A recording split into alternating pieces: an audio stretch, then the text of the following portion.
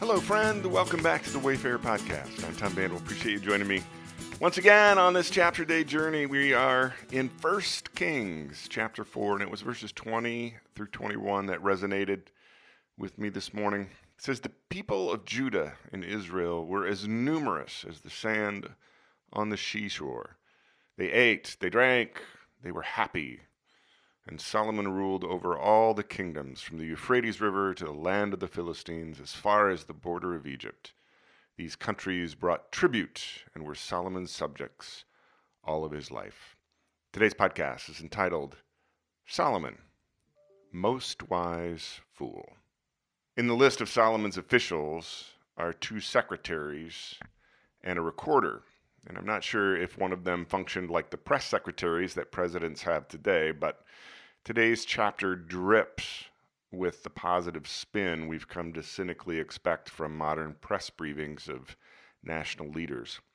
In today's chapter, everything is rosy. Everyone is happy. Solomon is the perfect ruler whose wisdom is second only to the future Messiah. Over a lifetime of observing positive spin from both sides of the political aisle, I have perhaps grown a little cynical. Many readers may take the information shared in today's chapter on merit, but between the facts written through rose-colored glasses, I couldn't help but notice a few things.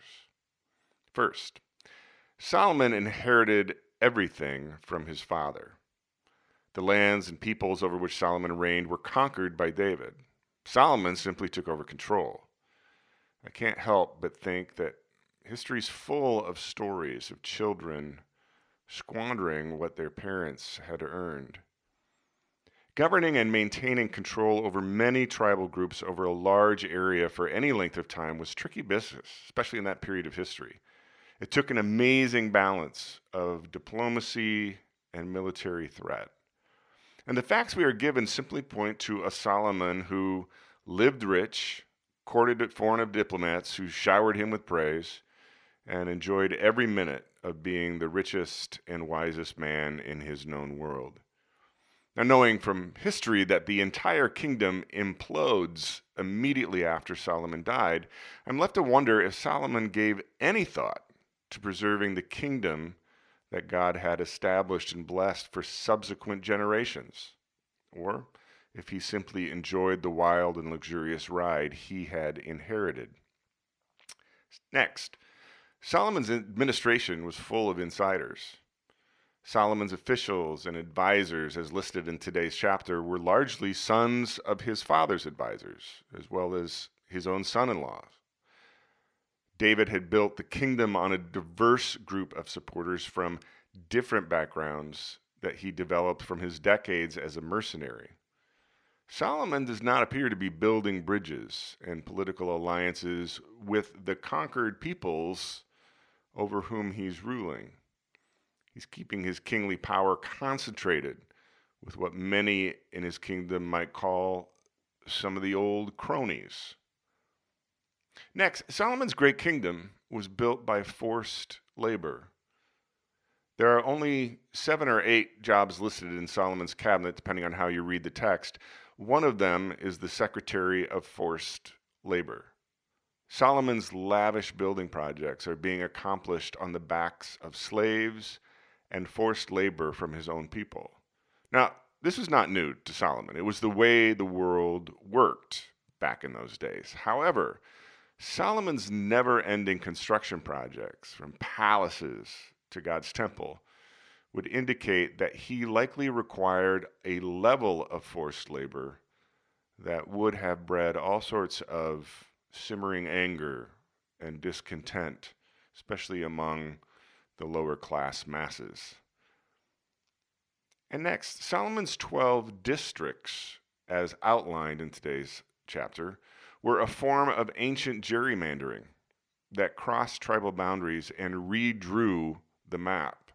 Now, there may have been a good reason for this. Perhaps Solomon was trying to ensure that every one of the 12 districts had enough agricultural production to provide their annual monthly supply for his lavish lifestyle at court. Redrawing the map, however, meant that districts crossed ancient tribal boundaries, which in turn likely stirred up ancient tribal rivalries and resentments. And the key to preserving a kingdom in those days was maintaining peace and stability, not stirring up trouble. So I'm pondering two realities in the quiet this morning. The first reality is that Solomon was most certainly the intelligent, charismatic, and wise man described in today's chapter. There's no doubt that he was wealthy and successful during his reign and in his lifetime. The second reality is the sobering fact that Solomon was also a flawed human being, just like every other sinful human being. Solomon's press secretary does a masterful job of diverting our attention away from Solomon's flaws and focusing on Solomon's greatness. History, again, however, reveals that it is Solomon's flaws that result in his great kingdom dying with him. His blind spots will plague subsequent generations with the bitter fruit of political strife and civil war and violence and bloodshed for hundreds of years later. I'm reminded this morning of the word picture that Jesus provides his followers at the end of his famous Sermon on the Mount. And by the way, it comes to mind because I just gave a message a couple of Sundays ago about it, and I linked to it in today's post at tomvanderwell.com if you want to listen. It is a contrasting word picture of two builders who build their homes. One of the homes remains and the other one falls apart. For all of his wisdom, Solomon's kingdom will fall with the first political wind that blows after his death. And as I mentioned in my message a couple Sundays ago, Jesus' word picture begs a number of questions of me. What am I building with my life? On what am I building it? With what am I building it? And what will blow away when I'm dead? And what will last eternally? Those are the questions I'm thinking about. Hope you have a great day, my friend. We'll be back here tomorrow.